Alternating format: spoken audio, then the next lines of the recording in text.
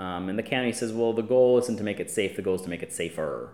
But I think spending $50 million to make it safer and still not really resolving the issue, I think the preservation community, and I think a lot of people in Howard County, have an issue with that.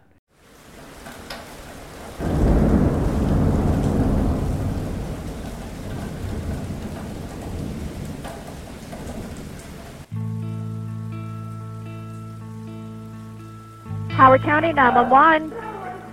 Oh my God. Ma'am, what's going on? We are at Dean Hollow in Old Ellicott City on Frederick Road. The water is above the doors coming in the building. We need somebody to come in. The first thing I remember is like, oh my gosh, the water is up to the balcony on Obla D.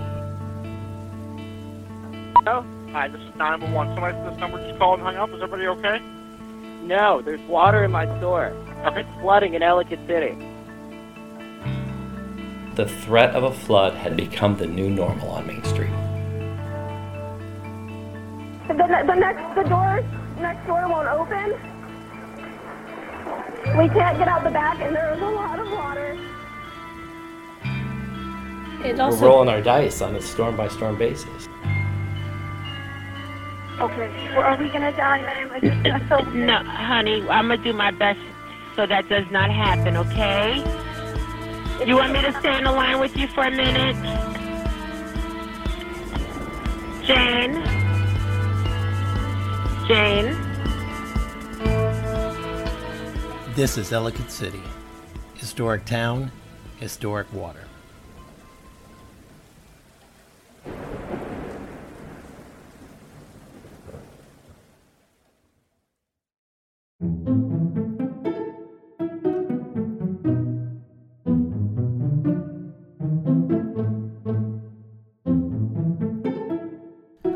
In our last episode, we spoke to Bruce Taylor.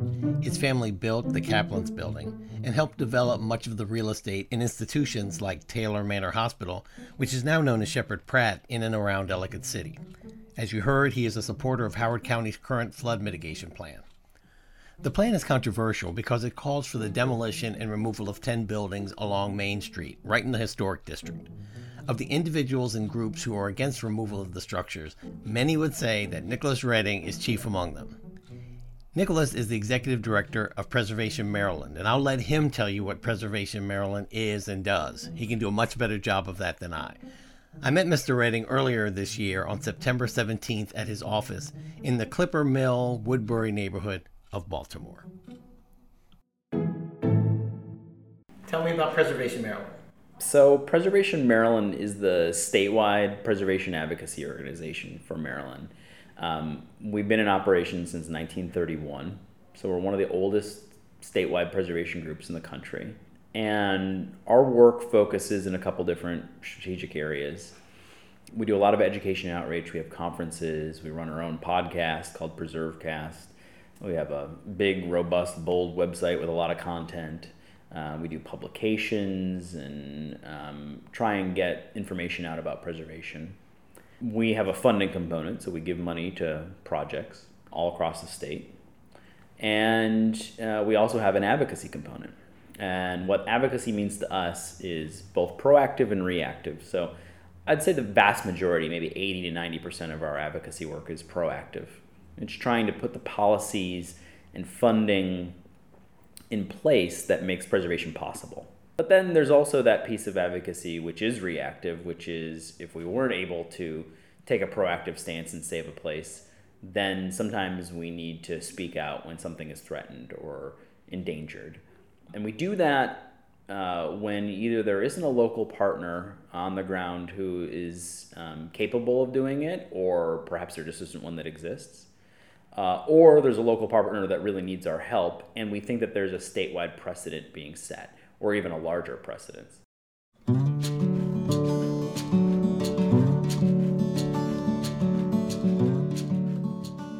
As you heard from Howard County historians Sean Gladden and Paulette Lutz in Episode 3, Howard County is chock full of historic and regional importance.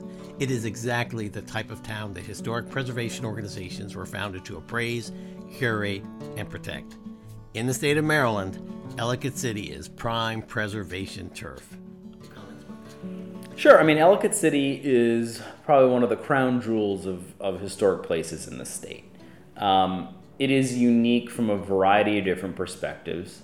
Unique in its establishment, with the Ellicott brothers, these Quakers who come and set up this industrial town. It really is one of the communities that are sort of the birthplace of the Industrial Revolution in the United States.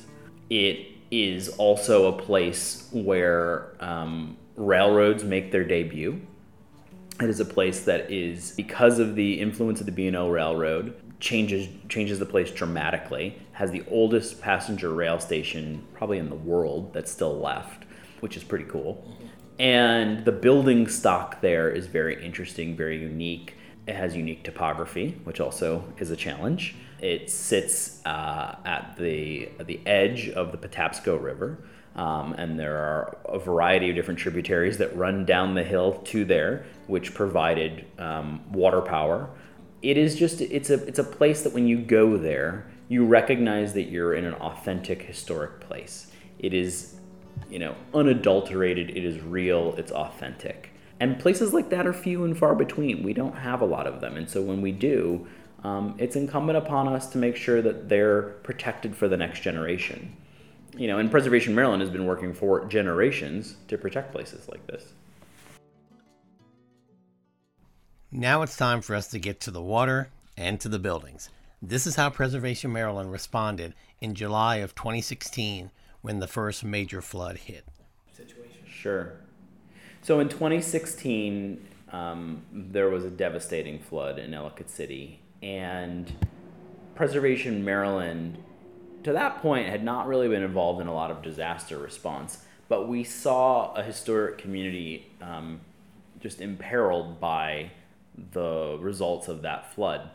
And so we launched our first real disaster response effort in the organization's history. And what that meant was, initially, we got on the ground and started helping the Maryland Historical Trust, which is a state agency, with doing some disaster surveys. So we went out, took pictures, identified what had happened to the buildings. And then the county moved pretty quickly to identify some structures that they felt were structurally unsound and had to be demolished. And so we brought in engineers of our own at our expense to work to identify ways of saving those structures. And after the 2016 flood, not a single building came down, in part, perhaps large part, because of those efforts. So we saved buildings. There were two structures which had lost their party wall, so the wall that stands between them. They were basically just kind of hovering there. I remember talking and standing with the engineer and saying, why are they still standing? It seems like they're missing a part. And I'm not an engineer, but why are they still standing? And he said, I think just out of habit. So there were some pretty wild situations there. And then what we did was we were fortunate that we were able to raise some funds to support hiring some staff, putting them on the ground. We opened up a field office that was open for a full year. And that field office provided technical assistance, helped people with grant applications, tax credits, worked through the Historic Preservation Commission process with them, connected them with contractors, engineers. We did everything we possibly could to help folks. And then at the tail end of this effort, we also partnered with Historic Ellicott City, which is a group that's a local preservation group there. And we worked with them to distribute $50,000 in grants to projects throughout the district in a revitalization grant program. So actually put some real money on the ground, and we participated in that and helped support that. So there was a considerable amount of work and effort on our part and the part of many to try and save the community after that harrowing flood in 2016. Hindsight is always 20/20. And it's easy to question why the county, civic leaders, or even preservationists didn't try to do more to protect against this type of floodwater destruction after July of 2016. Whenever I did ask the question, the answer I received, regardless of what side of the building removal debate they were on, was largely the same. Here's Nicolas's response. In 2016, the focus really was on getting things back together. And I think at that moment, we sort of took on our role as trying to work with property owners, something like this had really never been seen before. And so the goal was to work with these property owners and to try and put the pieces back together. I think that everyone expected and anticipated that the county would be working swiftly to do some of those mitigation efforts. And to their credit, they went out and hired McCormick Taylor to do a report that identified a lot of those things. That came out in 2017, about a year after the flood. And I think that everyone was pretty optimistic that that's where they would go and what the direction would be over the coming years.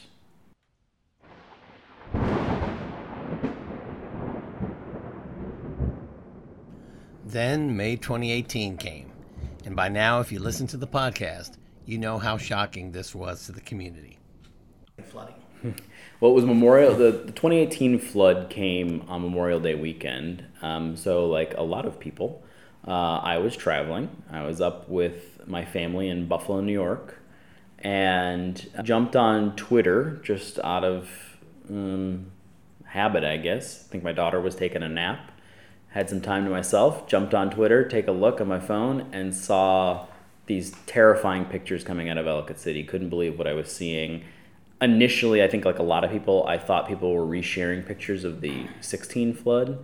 And so I furiously tried to figure out if this was really happening, started texting people, calling people, and come to find out this was really happening. So got the staff on a conference call to start figuring out what it is we were going to do. And we knew that this time was going to be different because we had just helped a lot of people put the pieces back together and identify resources and connect them to what they needed.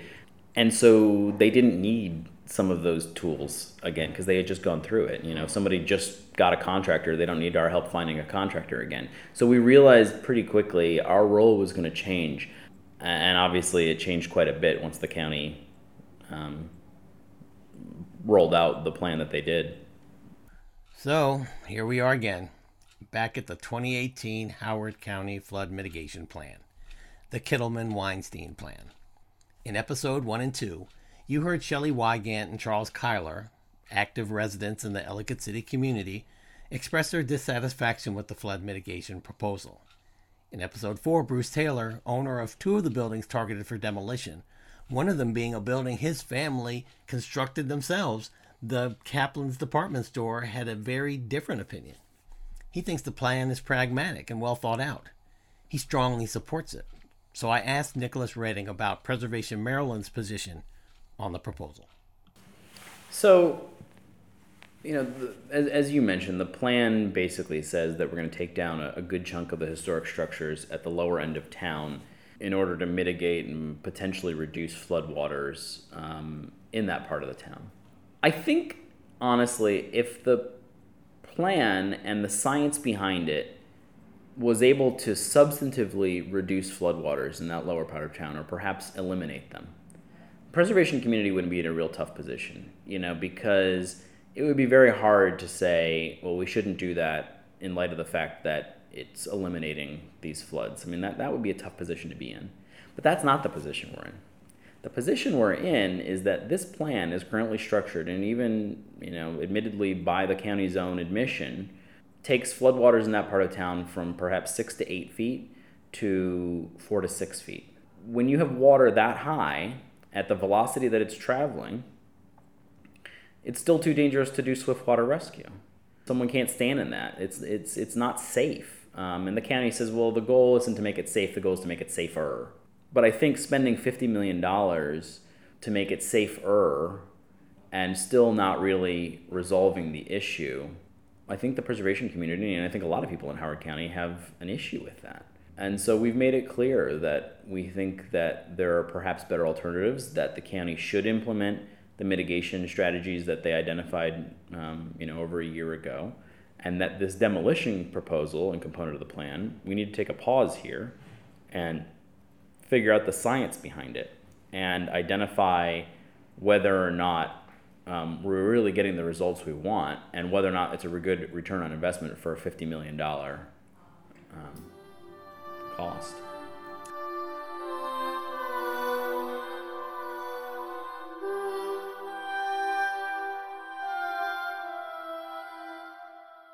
One question I have for you is that I've spoken to some of the engineers who've worked on this plan, and some of their pushback to the criticism, while they understand it and that losing older structures, especially in a town like Ellicott City, isn't ideal, They say they've looked at all the feasible alternatives to avoid demolition, and none of them worked satisfactorily, and that an engineering perspective is different from, say, a preservationist perspective. What would you say to that?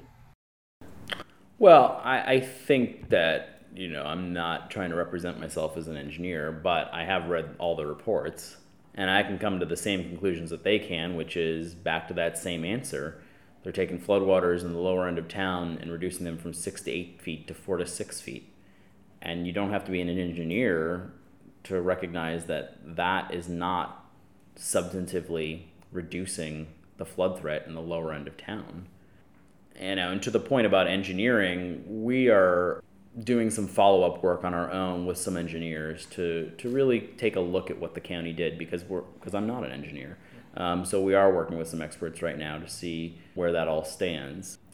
But I think back to that point about, is this safer? Is this safe? And is demolishing structures the lower end of town that are being caused by a problem that starts above, is that really the best way of doing this? I mean, sort of the funny analogy that we've come up with here in the office is, if you broke your leg twice, would you amputate it?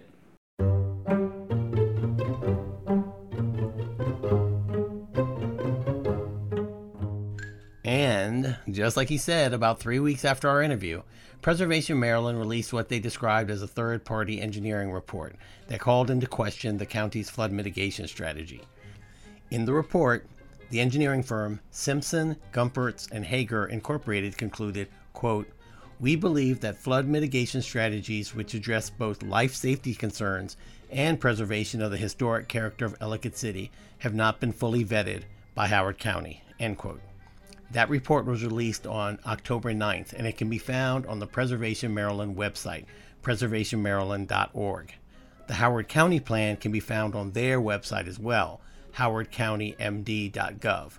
I would highly recommend that listeners to this podcast read them both. Something that you will see mentioned in the Preservation Maryland report is tunnel boring. I'm not going to get into the weeds on this, I'm not. Very simply, a tunnel boring strategy is a tunnel that would start at a point above the historic district, and it would divert floodwater from the Tiber and other runoff under Main Street through a large drilled pipeline, and it would run it below the residential and commercial areas into the Patapsco. Many of the supporters of the use of this type of technology have been bantering about it on social media. One plan in particular has affectionately been dubbed the Big Ass Pipe Plan.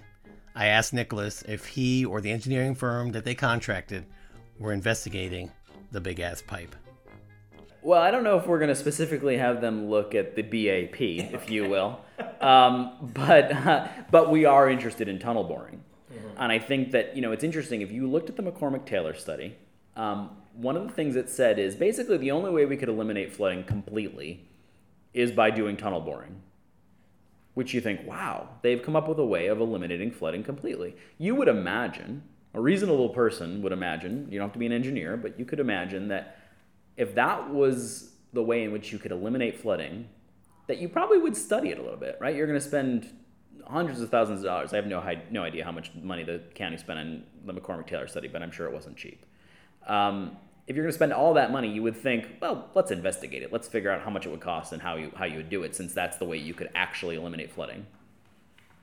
You would think that. It wasn't done. And that seems very strange to me. I'm not suggesting conspiracy here, but you just sit there and you scratch your head and you go, well, why? They spent all this time in this report, and the way in which you could eliminate flooding is given a half paragraph and no thorough vetting. I mean, at the very least, you'd like to know how much it's going to cost. Let's say it costs $200 million. Okay, well, then you rule it out and you say, well, we can't do that. And the preservation community and everybody else agrees. But to tell us that we can't do tunnel boring, but not give us any of the information, how can you make a decision without information? And how is the public supposed to come to the conclusion that that's not realistic when they don't know how much it's going to cost? I think that is a major flaw of the study and of the county's evaluation of it. And it's only, it only makes sense that locals would start pushing this idea about what about this big pipe? Could we do something like this? And from everything we've heard, it's certainly possible. Something else that happened after my conversation with Nicolas is that the Howard County Council, in a narrow 3-2 vote, approved a bill that would allocate about $17 million toward the first phase of the mitigation plan, which would include the removal of the 10 buildings in question on Main Street. The bill was passed with a controversial amendment attached to it, which I'll talk about later in another episode. But for now, just know that the county has the funds to purchase the buildings from Bruce Taylor and other owners so they can move forward with their plans to demolish them. So the county, even in the face of very organized opposition, has not, as of this recording, changed its course. But the opposition has not grown wary. I had this conversation with Nicolas a couple of weeks before the funding vote. I asked him at that time if he thought things would get more difficult if the bill passed and the project obtained funding. Well, I think the county and the proponents of the plan would like you to think that it's a done deal and that everything is moving forward. And, I've worked in advocacy for a while now, and I've seen this many times before. When someone comes up with a plan that they want to ram through, they call it a done deal, and they say there's no way to stop it because that feels like momentum, or it's a way of suggesting there's momentum that perhaps there isn't. I don't know where the votes are on the council. I don't think anybody does. So there's a big question mark there. They're going to require, in Howard County, they need the Historic Preservation Commission to say yes to the demolitions. And the meeting that happened last week with the Historic Preservation Commission suggested that the Historic Preservation Commission felt that the county had provided none of the information necessary to make that kind of decision. So there's a bit of a stumbling block there. You can have the money, but unless you have the approvals, that's a challenge. And, I guess the question is, can they pull it all together, get it all in a position, and get the votes together before the election? Because, we have a lame duck council, largely. And so logistically, can they do all of that? And I don't know the answer to that. I'm not a parliamentarian, but I know it's a challenge because there's a blackout period before the election in terms of voting, and the election's coming up soon, and there's a lot of big questions out there. And then, not to mention that in order to fund this, they're basically raiding the county's road resurfacing funds, eliminating a fire station that had been planned for several years. I would imagine, I'm not a Howard County resident, but I would imagine Howard County taxpayers may have something to say about that. Particularly, comes back to that same point. If the county said, look, taxpayers, we're stopping flooding in Ellicott City to do this, so we have to do it. I think people would probably say, all right, you're right. But to say, well, we're going to maybe take it from a 6-foot flood and turn it into a 6-foot flood, which realistically is what they're saying, to eliminate fire stations, to eliminate road resurfacing, to do all of that and impact a big county, of which Ellicott City is just one little community within it. I'm interested to see where the public is on that, and I think we're going to hear some of that at some of these council meetings and public hearings that are coming up. So back to your initial question, is this a done deal? No, it's not a done deal until there's a vote. Well, as I said, the bill narrowly passed 3-2 on October 1st. However, on November 6th, in a couple of weeks, the county council is up for re-election. So just as we are seeing in our U.S. Supreme Court, a swing vote can radically change the direction of public policy. So stay tuned. One thing that did change on October 15th, and note that I'm recording this episode on October 21st, is an amendment that was added to the funding bill that passed on October 1st was removed. I mentioned that earlier. That amendment would have required the county's Historic Preservation Commission to approve projects that provide protection against, quote, threats to public safety, end quote. That amendment was denounced by a number of preservationist groups and other residents that feared that it would strip the commission of its independence and quickly advance the timeline of the demolition. In other words, if the county could make the case that they needed to knock these buildings down for public safety, the Historic Preservation Commission would be powerless to stop it. So the fate of those buildings is still very much up in the air.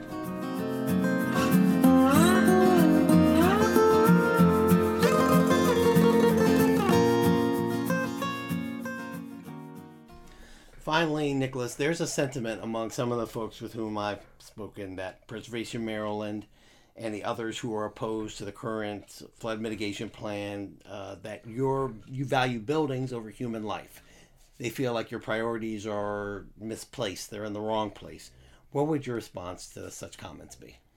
First and foremost, we are not tone deaf or unsympathetic to the real trauma that these floods have caused. Preservation Maryland is not an organization that saves buildings for buildings' sake, right? We save buildings because they make communities better.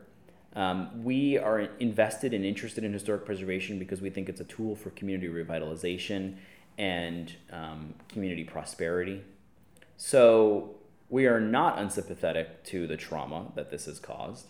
And we are not interested in just saving buildings over lives. But again, if you look at what this plan suggests, it doesn't make it safe. If you're down in that area and you get trapped in 4 to 6 foot floodwaters, you could still lose your life. And in terms of, I think part of the challenge here too is a lot of these folks don't want to be saddled with, and I can completely understand this, structures that perhaps are no longer commercially viable, or they can't afford the cost of rebuilding. And we are not, as an organization, saying that they should be saddled with that or they should be forced to rebuild. We're not opposed to public acquisition. Perhaps public acquisition in that part of town makes sense. What we're concerned about and what we're opposed to at this moment, given the information and the stats we've seen, is public acquisition and then demolition of those structures. It doesn't make it safer, and the economic livelihood and the future of Ellicott City hangs in the balance because of that. And so that's where we stand. And I think first and foremost, we're aware of the need for some closure and aware of the real trauma that these floods have caused.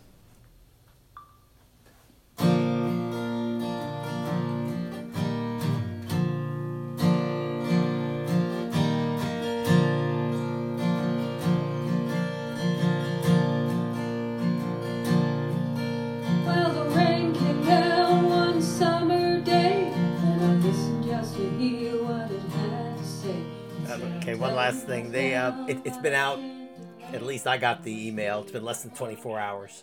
Have you heard anything from anybody that you'd like to share from the city? No, we have not. We let Alan and John know a couple of weeks ago that we intended on releasing an independent third-party review, and they said, so be it. Yeah. Looking forward to reading it. So we hope that they're taking a close look at it. Good. Okay, Nicolas, well, thank you for your time. I know you're a busy man. You've certainly been working hard since the last time I saw you. And I always well, so have you. I'm looking forward to this series. We're gonna sit around the office table here and I'll tune in. Well, good. I'm getting quite a bit. Well, like you said, I mean, it's just the story keeps growing. There's just a lot of information. We'll get some out, and we will promote too. Okay, so. Great, fantastic. All right. All right, talk to you soon, Howard. Bye-bye. Bye-bye. That's the end of a short phone call I had with Nicolas Redding on October 10th, the day after Preservation Maryland released their third-party engineering evaluation of the flood mitigation plan. The Alan and John he mentioned were, of course, Kittleman and Weinstein, the county officials most closely identified with the plan. I decided to play that because my separate conversations with Executive Alan Kittleman. So it reminds me of the commercial they had used a long time ago, pay me now or pay me later. I'd rather invest now to avoid the cost later, and more importantly, to avoid the cost of life later. And I think this is actually a very cost-effective plan that will preserve the economic viability of Ellicott City. And County Councilman John Weinstein. Well, I would say that the fact that they feel the plan was rushed is just simply incorrect. I mean, as I said, I've been working on flooding since 2011, and this administration has been working on it since day one of the administration. We'll be on the next episode of Ellicott City, Historic Town, Historic Water.